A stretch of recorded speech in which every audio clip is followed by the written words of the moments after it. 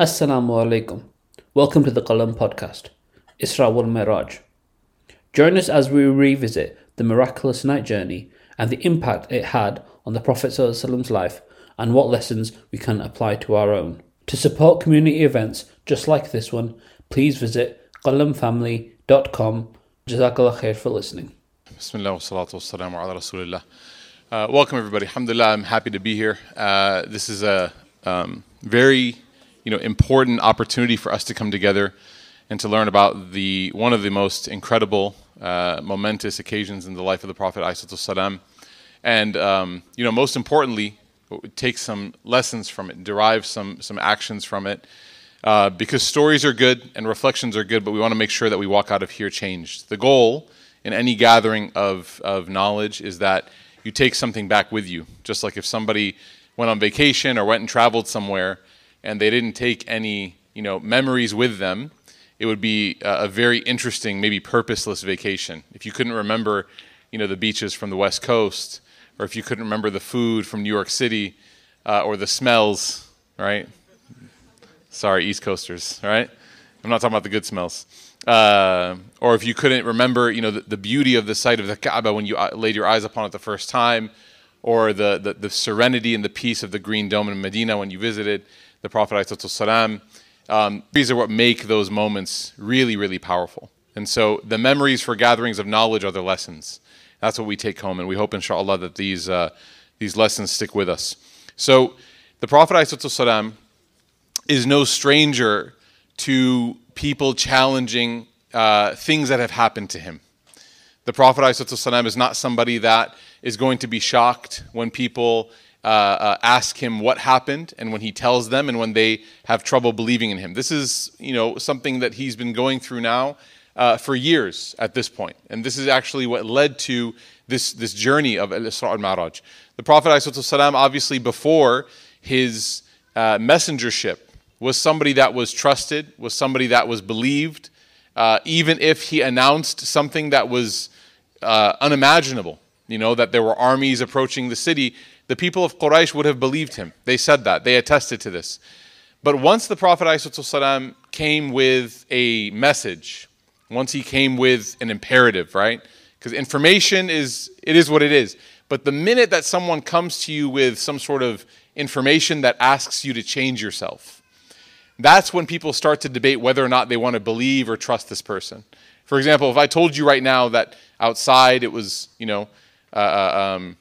if I told you today that it was outside, it was cold, or that it was raining, or whatever, it wouldn't necessarily move you emotionally or spiritually. It would just be a piece of information that you had to deal with. But if I gave you some sort of information regarding your faith, that in the Quran Allah says this, or the Hadith the Prophet ﷺ says this, and as a result of that, now we have to change ourselves, we have to practice differently or become different, then that's where people and their nafs kind of start to battle a little bit. So you find that the Prophet ﷺ was a sadiq al-amin. He was truthful, he was trustworthy, and people had no problem with this up until he started to give them information that would tell them that you have to change your lifestyle, right? That the idolatry, that the immorality, that the aggression, right, against different marginalized peoples, all of this has to stop. Then people started to go and they started to say, well, we don't know if we really believe that you're a messenger of God. And this was the first time that the Prophet ﷺ had experienced this. So when he comes back from Jerusalem, when he arrives back from Jerusalem, the Prophet ﷺ, he actually took rest, and he was sleeping in the courtyard of the Haram. He was sleeping in the courtyard of where the Kaaba is. And none other than Abu Jahl walked by him as he was sitting there. He woke up and he was sitting there. And remember, this all happened in the portion of one night. So it's literally bedtime the night before, and then it's time to wake up around pre-Fajr the next morning. So Abu Jahl comes and he sees him, and he sees that the Prophet ﷺ has a very distinct face. Like something different happened. It's not just normal, like you see him and you can't tell what day of the week it is. No, there's something very distinct that's different on the face of the Prophet ﷺ. So he goes to the Prophet ﷺ and he asks him, he says, what happened? What's the matter? What's the issue? And the Prophet ﷺ tells him very bluntly, very directly, he said, last night I was taken from here to Bayt al-Maqdis. I was taken to Al-Quds. And Abu Jahl is ecstatic at this little statement, this piece of information. He's super excited because now he has what he's been waiting for. He thinks that he has this piece of information that's finally going to show everybody that this prophet is not to be trusted, that he is now claiming something that is outright insane. But the interesting thing is that the Prophet ﷺ, when asked this question, he doesn't negotiate, he doesn't waffle, he doesn't go back and forth, he's not trying to sort of decide, is this believable or not? The Prophet ﷺ tells it like it is. And this is lesson number 1 upon his return, ﷺ, is that when you have faith, when you have conviction in Allah, and you come across something that you know, a moment that's going to be diametrically opposed to the faith that you have, the strength of your faith will be on display in that moment to you. And for some of us, these moments are smaller than others, right? I don't normally dress like this. I don't normally wear thobes like out and about in public. Some people do. Mufti Kamani, mashallah, he flies in thobes, right? He flies in thobes. He's trying to get pulled in security. Anyways, so some people do, and may Allah reward them. May Allah reward. I just don't do it because it's not the style that I have. I'll wear whatever I want to wear, but this isn't something that I wear all the time. Now that I'm recovering from a leg injury, it's convenient, but I don't wear it all the time. Okay? But the point being is that when people ask questions like, what are you wearing? Where is that from? Right? There's a way to answer that question that's going to be like the least resistant, and there's a way to answer it that's going to open up a new door. Okay? So clothing is one thing. Your name is another thing. Where's your name from? You're like, oh, it's Middle Eastern. Is it Middle Eastern? Your name's Muhammad, right? Isn't there a much more meaningful explanation of that name? Isn't there an explanation or an unpacking of that moment that can bring a lot more substance to that conversation? I understand. Sometimes you don't really want to, tell the cashier at Trader Joe's about your name. Right? Sometimes you don't really want to start doing a 15-minute Why Islam course, right, at the bank. I understand. But one lesson we learn from the Prophet ﷺ is that in his life, he didn't have a choice. For a lot of us, it's like a moment of convenience. Do I want to do dawah or not, right? You're getting your hair cut or whatever, and they're like, so tell me, what do you do? And, what are you doing on Friday at 1 p.m.? And you're like, oh, man, I got to go to the community center, right? I got to go volunteer my time. There's always a way to sort of answer these questions that will be the least resistant path, that will get you out clearly. The Prophet ﷺ could have said, Abu Jahl, what's wrong with you? What's going on? What's your face like that? He could have said nothing. I had a long night. It would have been accurate, right? He had a very long night, okay? But instead he gives him the truth. And he tells him that last night I was taken to Jerusalem and now I'm back here, okay? What does this mean? When you are put up in a situation where you know in your heart of hearts that what you say in that moment will echo for a lot longer than the time that it took you to say it, you have to be courageous. You have to do the right thing. And Allah will reward you for that moment and that stand of courage, even if you feel like there's no chance. Allah will reward you for that. And always, especially when it comes to issues of morality and issues of character, never be shy to attribute the beauty that's within you to Allah and His Messenger. Don't ever be don't be selfish and try to claim the beauty that, people say, oh, you're so honest. You're so generous. You're so warm and caring. All of these things, we have benefited from our faith in receiving these characteristics. It's not us who are just naturally hospitable and generous. If we didn't know the character of the Prophet ﷺ that had been transferred by a sanad that taught us from his time to ours, and it was carried actively through our family and our culture, and all of Muslim majority countries' cultures are dictated by the example of the Prophet ﷺ. And so this generosity and this warmth and compassion that people, when they meet you, they might identify it within you. If they don't, then that's an even bigger problem. Right? They're like, hey, Ahmed, you're really cold and rude, right? We should never, ever have that. But if someone identifies something positive, be the person that's courageous enough to attribute that to the Prophet ﷺ. Say that in my faith and my religion, right, we're taught to do this. We're taught to take care of other people. Why did you always pay for my lunch? Why are you covering my coffee? Right? You don't have to do that. You're like, I know I don't have to do that. But in my faith, we're taught to take care of our friends and colleagues. We're taught to be generous. We're taught to take care of these things and not even take account of it. Right? Give it back to the Prophet ﷺ. Give it back to Allah subhanahu wa ta'ala. So when Abu Jahl hears this, he becomes obviously ecstatic. And he goes and he calls all of his people, all the people of Quraysh, and he gathers everybody. And they come. And Abu Jahl asks the Prophet ﷺ, can you tell everybody again where you went last night? And the Prophet ﷺ starts to tell everybody the story of what happened. And we don't have too long again because Mufti Kamani, inshallah, has to come and give his session. But the Prophet ﷺ begins to give an in-depth description of the experience that he had. That I was here and that Angel Jibreel, he came and he saw me and he brought this creature, this winged creature. And that creature carried me. And the steps that the creature took were as long as the horizon. And I saw these incredible visions. And then I went and I met all the prophets. And I led them. He goes the whole story that Sheikh just went over. He went over the whole thing. And as he's narrating this story, as he's telling them, whenever there's like a break in his voice, right? And he's describing Al-Aqsa. So interesting. I don't know if Sheikh described to you this story, this moment. But when they challenge him, there's some people there that have seen. Some people who have connections with the rabbis and some others who have seen. And they say, describe to us. We've seen it. We've seen, the Dome of the Rock. And we've seen, tell us what it looks like. And the Prophet ﷺ said, in that moment, I didn't remember what it looked like. Remember, he wasn't there on like a archaeological mission. He was there to go. I mean, he didn't know why he was going, really. Like, Allah took him there. So he wasn't there taking notes on how many windows and how big they were and what color. That wasn't his role. But he said at that moment, because he didn't have the memory exactly of what everything looked like, he said, subhanAllah, before his eyes, Allah Ta'ala made before him to appear this projection of the very place he was being asked about. And so he was able to describe it down to the granular detail.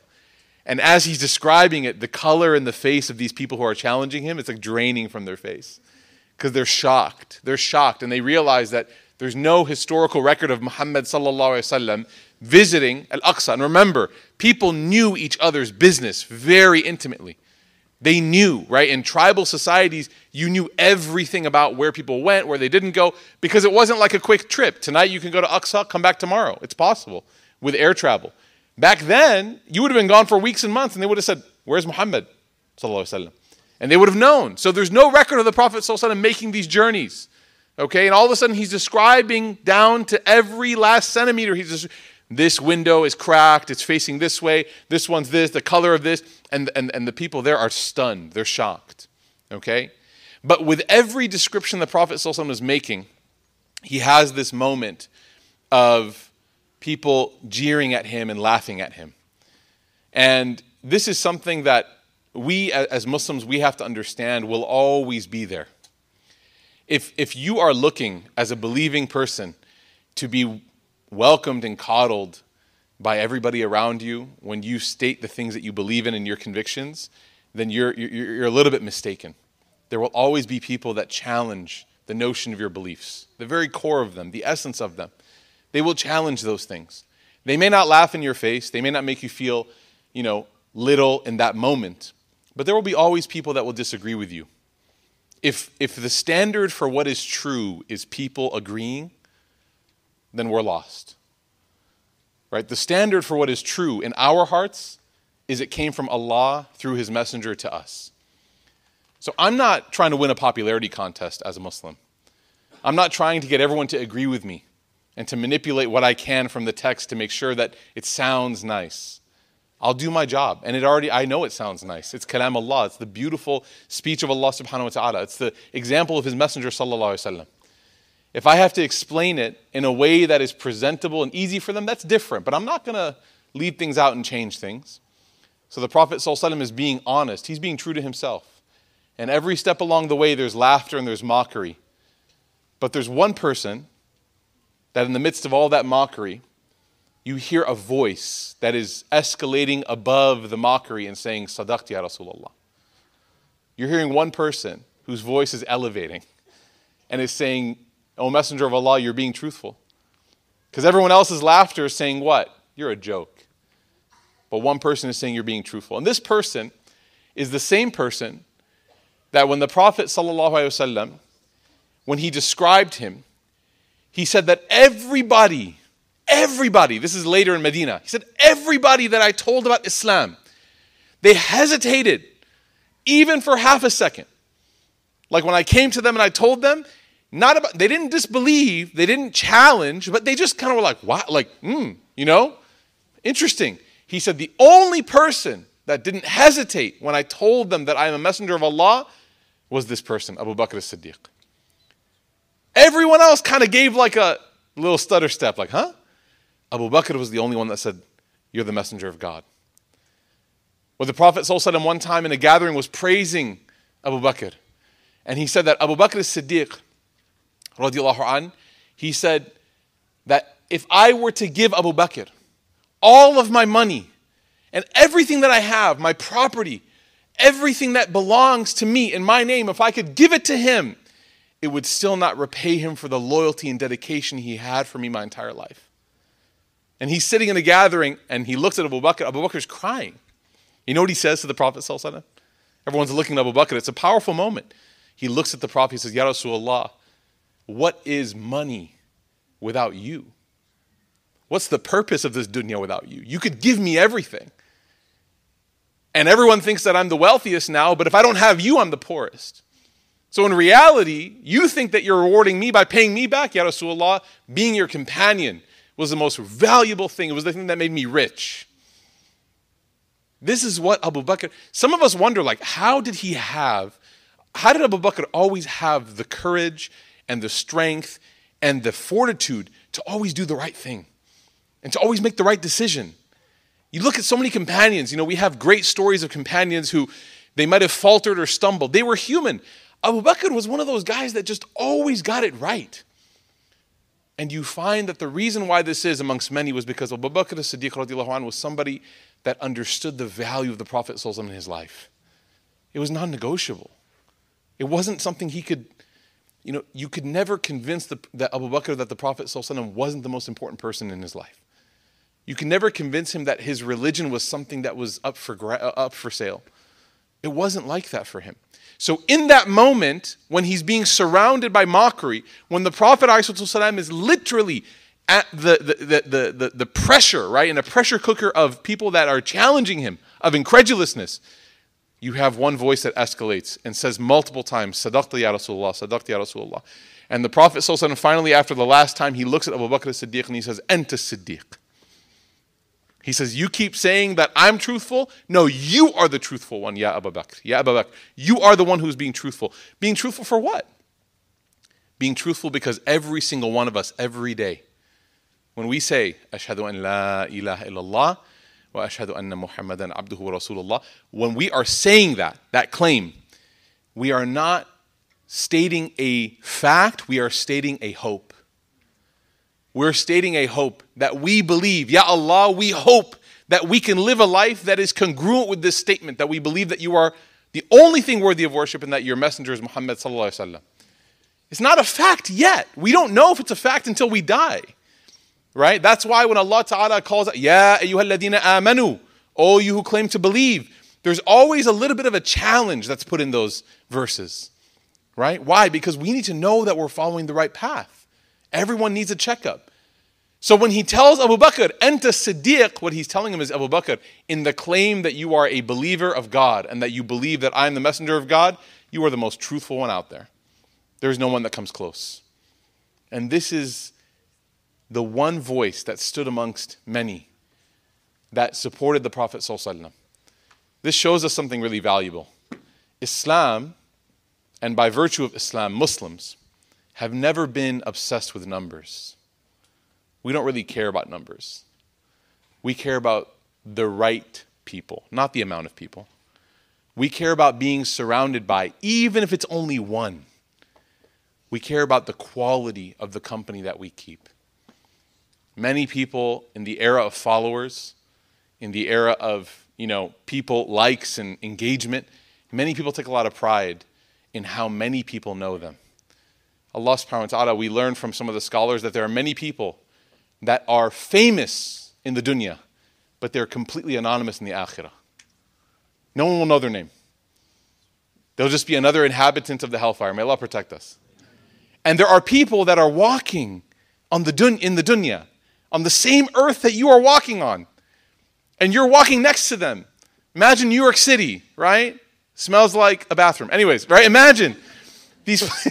I had to. I'm from Chicago. There's always got to be, beef there. Zabiha beef. So imagine you're walking past somebody, and this is how the great awliya of Allah, people who are close to Allah, they never want to offend anybody because they don't know, like, maybe this person could be close to Allah. Even though they are unknown to me, they could be famous in the heavens. Maybe the angels are following after this person. How we say fangirling, right? Maybe they're like fan angeling after this person, just trailing them. Why? Because when everyone else is asleep in the middle of the night, this person stands before Allah or sits before Allah when it's dark outside. Do you guys ever think about how amazing that is, by the way? The most sincere moment that you can have with Allah is in darkness. Like there's no sun out.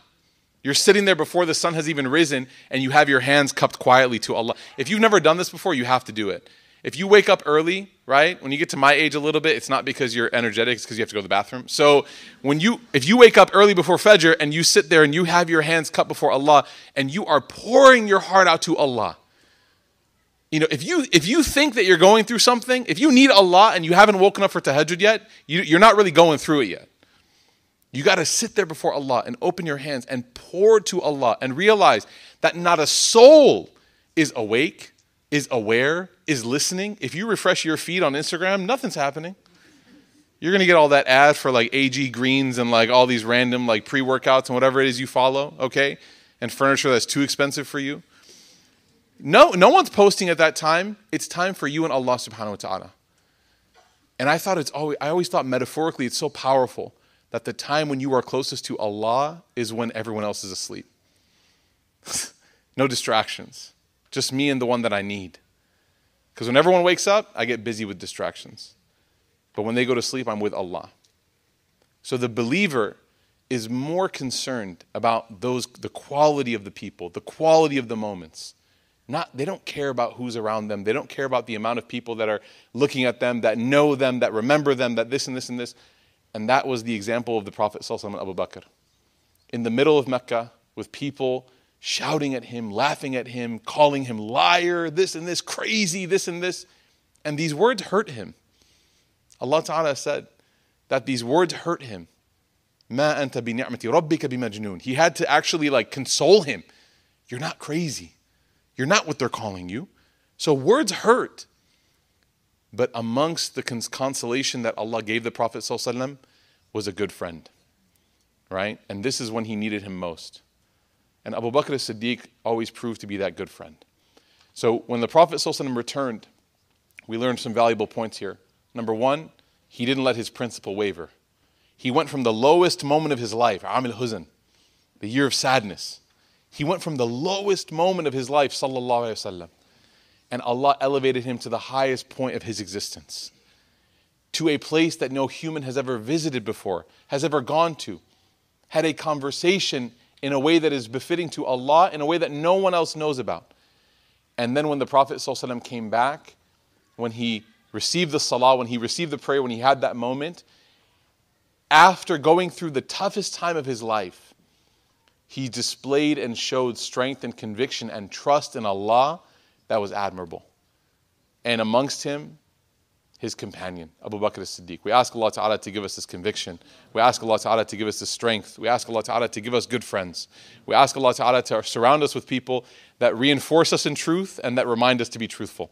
We ask Allah Subhanahu wa Ta'ala to surround us with people that soften our hearts and that when we are around them, our hearts are softened. Ameen ya Rabbil Alameen. Subhanaka Allahumma bihamdik nashhadu an la ilaha illa anta nastaghfiruka wa natubu ilayk.